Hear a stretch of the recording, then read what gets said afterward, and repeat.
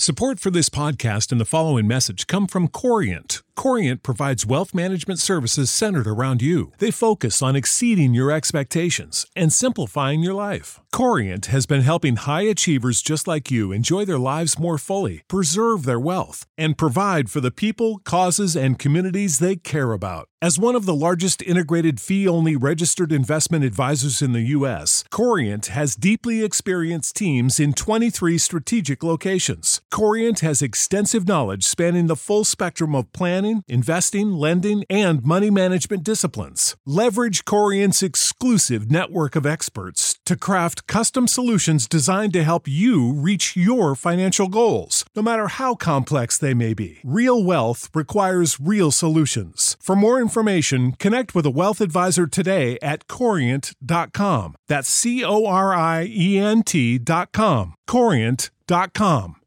Save big on brunch for mom, all in the Kroger app. Get 16-ounce packs of flavorful Angus 90% lean ground sirloin for $4.99 each with a digital coupon. Then buy 2, get 2 free on 12 packs of delicious Coca-Cola, Pepsi, or 7-Up, all with your card. Shop these deals at your local Kroger today, or tap the screen now to download the Kroger app to save big today. Kroger, fresh for everyone. Prices and product availability subject to change. Restrictions apply. See site for details.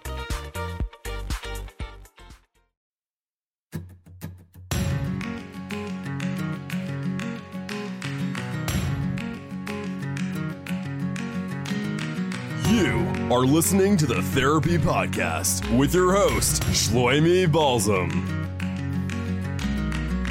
Well, hello, and welcome to another episode of the Therapy Podcast. Today we're going to talk about narrative therapy. Narrative therapy is a postmodern model, which means it is very recent. Michael White is attributed to discovering it in the 70s and 80s. David Epstein of New Zealand, and also philosopher Michel Foucault. But considering that it's new, there's not that much research on it. That is one of the negative aspects of this form of therapy. But there is a lot of good here, and definitely a lot of stuff that we could take away from it. So let's jump right into narrative therapy. What is narrative therapy? Well, a narration is a narrative is a spoken or written account of collected events, aka a narrative is a story. Okay, like, you know, every single person has a story. You have a story, your neighbor has a story, and it is by far the most complex story that exists, the story of a person's life. When directors are creating movies, they have to pick out the exciting bits and the parts that will jump out at you. If it's a horror movie, they'll find the scary moments. A comedy, they'll find the humorous ones. But if you were to take an hour and a half long movie, or even let's take an hour and a half, or you could go 3 hours for like a Lord of the Rings movie. If you take every single person in that movie's narrative, their story themselves, and not just the 20 minutes of screen time that they have, that's days and days and months of story, of little tiny aspects of experiences that shape who they are and what they're doing. Something you'll have an origin story that'll give you a little bit of the backdrop. So they'll show you 40 seconds of them as a child, and now I know everything about them because when they were a kid, they I don't know, whatever the story is, how he turned into a superhero or became evil, right? So what narrative therapy is that we take the story that is being presented, the story that is now now causing issues in the client's life, and the goal is to re-author this story. Our goal is to help create stories about themselves and their identities that are actually helpful. The re-authoring identity, that helps people identify their values and identify the skills and knowledge to live out these values by means of the therapist listening and asking the right questions. By identifying the history of values in people's lives, the therapist and the client are able to co-author a new story about the person. Whatever narrative is going on right now in the client's mind is detrimental and damaging. If there's a story that's going on in there, the story that comes out of the client in response to the correct questions, it's off. And what I mean by off means that their values, their principles are not congruent with the story that they are living. That is going to throw them off entirely, and that's what's going to drive them into therapy ultimately. The truth is that every narrative, every story, every experience has 1,001 different paradigms, different ways of looking at it. And the one that they are, the prism that they are looking at their story through is defining the way they feel about their story. And that's heart-wrenching because, it's your story. This is your tale. This is your life. And if it's sad, if it's depressing, if it's off, if it's wrong, according to what you believe in, that creates serious inner turmoil and negative consequences. One of the aspects that defines something in the category of a post-modern therapy model is that nowadays, in the postmodern era of therapy, we give a lot of the onus to the client. He is in charge here.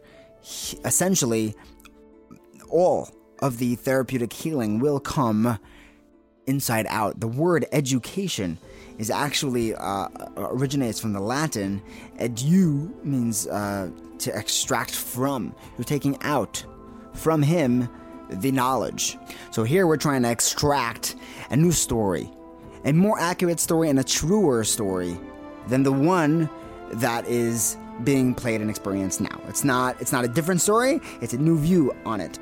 Michael White developed a conversational map called a statement of position map, designed to elicit the client's own evaluation of the problems and developments in their lives. Let's see, where are you standing on your narrative map? The map doesn't change, but where you stand on it, where you look from, will change what you're looking at. And the therapist and the client are both giving over valuable content and information that will feed the process of this therapeutic conversation. By getting curious and working together, the goal of the therapist is to give the message very clearly to the client that they already have the knowledge and skills to solve the problems that they face. You got this. When people develop solutions to their own problems on the basis of their own values, they may become much more committed to implementing these solutions.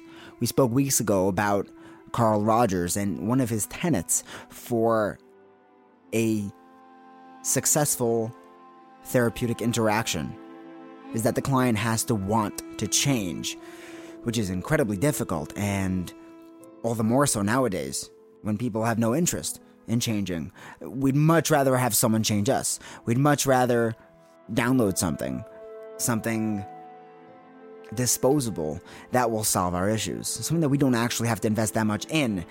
So how do we create that motivation? You can actually change your own life, but how do I get you to do it? And this postmodern narrative therapy creates that excitement. It's like, oh my gosh, I thought of this. This is how I can change. This is my own idea. And it has to come from the client genuinely. You can't kind of feed it to him like, a 2-year-old. You tell him, you want to eat your vegetables, right? Vegetables are the best. And I was like, I do want vegetables. And now he's eating his vegetables, because when you tell a kid, eat your vegetables, he's still human. He's a child, but he's a human. And we know human wants to be told what to do. So eat your vegetables. That the instinct will be no, absolutely not. But as soon as he thinks, oh, I want to eat vegetables. Or, hey, if you eat vegetables, then you get candy. And he's like, oh, I want candy. So you know what I want? I want vegetables. Then he'll eat his vegetables. So we're trying to get our client to eat his own vegetables. We're trying to get him to create the process that's going to heal him so that he'll eat it. We've mentioned the idea of phenomenology.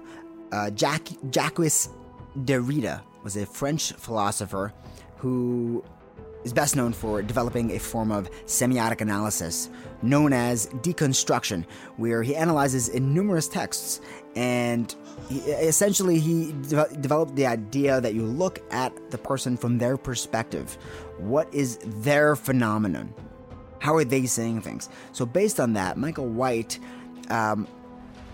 built narrative therapy on the foundation, the understanding that the discomfort in our lives, that incongruity, is based on a failure in relation to our values. He said that very often people will only feel pain because they prefer their relationships or life to be different.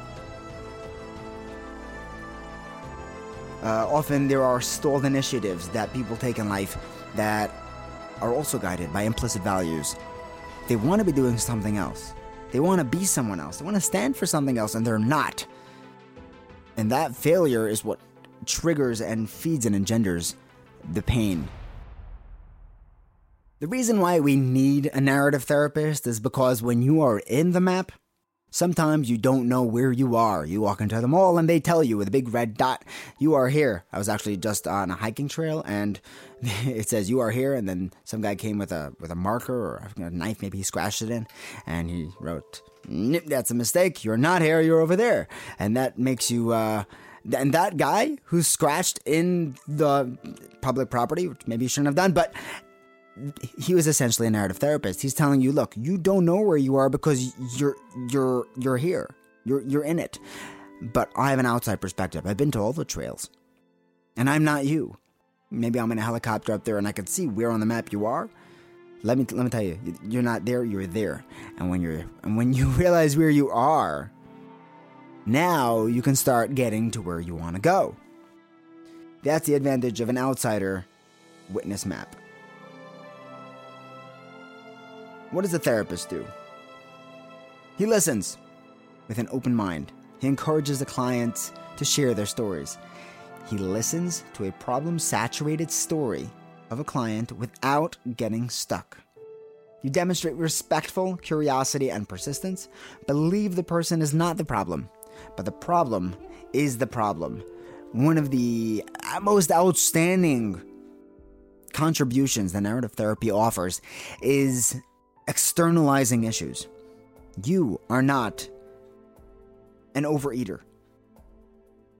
I'm picking this because narrative therapy works a lot with eating disorders, men and domestic violence, and community work. But you're not the overeater. Rather, there is an issue overeating food, which is coming at you and taking over your life. And you and I, the therapist and the client, we're going to address him. We're going to address that issue, which is confronting you. It's much easier to deal with something than to deal with yourself. You can look at it far more objectively. Let's see what else we got. You collaborate with the client in identifying. You name the problem. The problem is food. The problem is fear. The problem is worry. The problem is concern. The problem is shame. And then you separate the person from his or her problem. Investigate how the problem has been disrupting or dominating the person. How does this issue, how does this thing, this external factor, what's it doing to you and how? Then you search for the exceptions to the problem. The step, now that we know, now that we can point to who this issue is, when is it not an issue? When are you not scared? When are you not overeating? And then you ask the client to speculate about what kind of future they could expect from the competent person that is emerging. What would happen if you weren't fearful? If you acted like you weren't fearful? What would happen if you stopped overeating? What would that look like? What would that feel like? You create an audience to support the new story.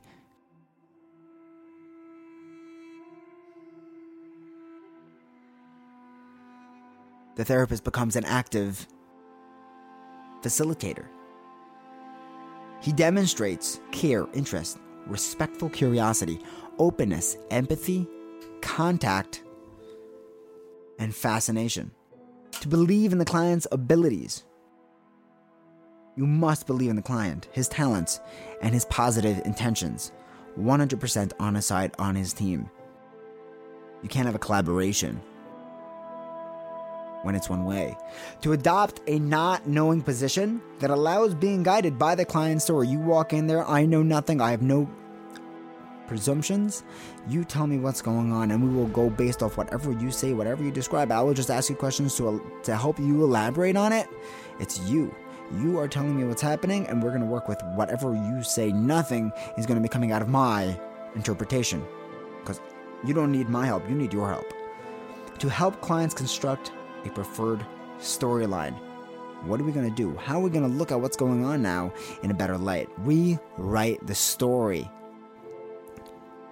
The therapist creates a collaborative relationship with the client. And the client is in charge. The client is the boss. The client is the CEO. He is the senior partner. What are some questions that you can ask in narrative therapy? Well,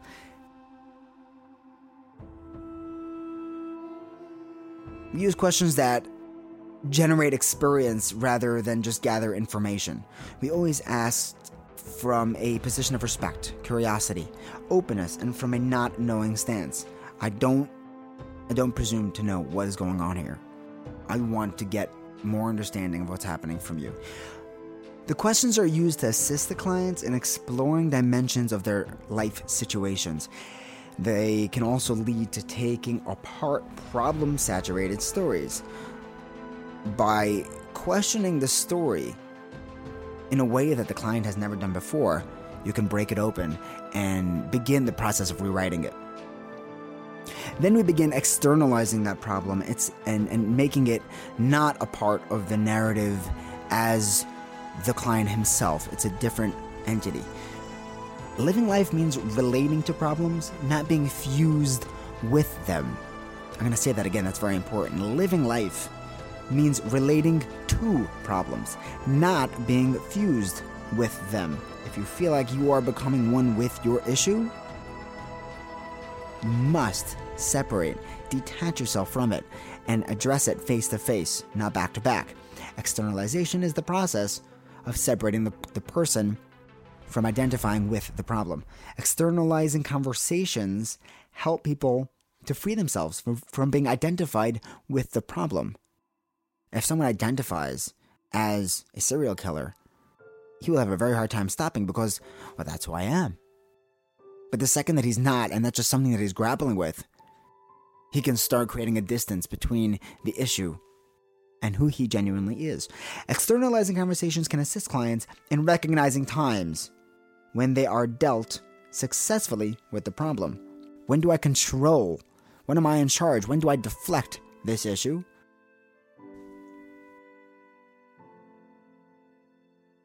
And then we can start figuring out how to make those times last longer and more frequently. Then we deconstruct and create alternative stories. Problem-saturated stories are deconstructed before new stories are co-created. First, take apart what the client has going on in his head. That narrative that he presented to you, that's been simmering in him for a long time, and that is going to be the first major step. Before you start giving him a new story, it's like, yeah, but I already have one. First, take apart the first story. The assumption is that people can continually and actively re-author their lives. This is something that he can do. He can rewrite his story. It's not just a lyric in a song. Unique possibility questions enable clients to focus on their future.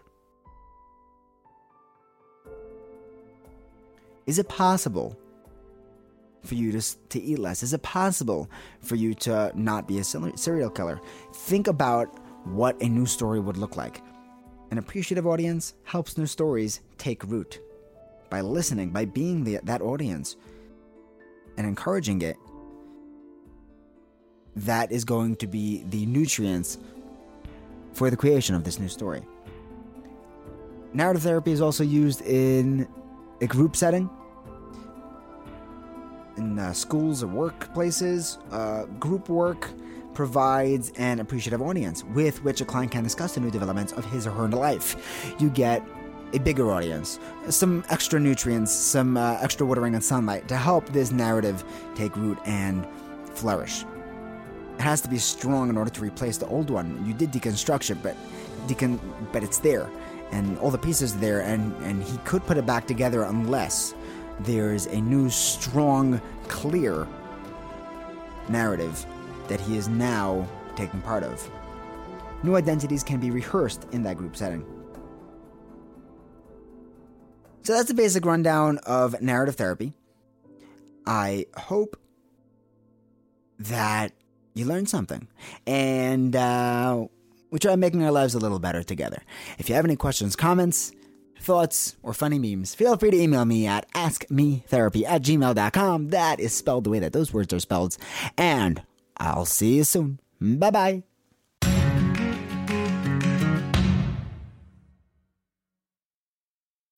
When you need mealtime inspiration, it's worth shopping Kroger, where you'll find over 30,000 mouth-watering choices that excite your inner foodie. And no matter what tasty choice you make, you'll enjoy our everyday low prices, plus extra ways to save, like digital coupons worth over $600 each week. You can also save up to $1 off per gallon at the pump with fuel points. More savings and more inspiring flavors make shopping Kroger worth it every time. Kroger, fresh for everyone. Fuel restrictions apply.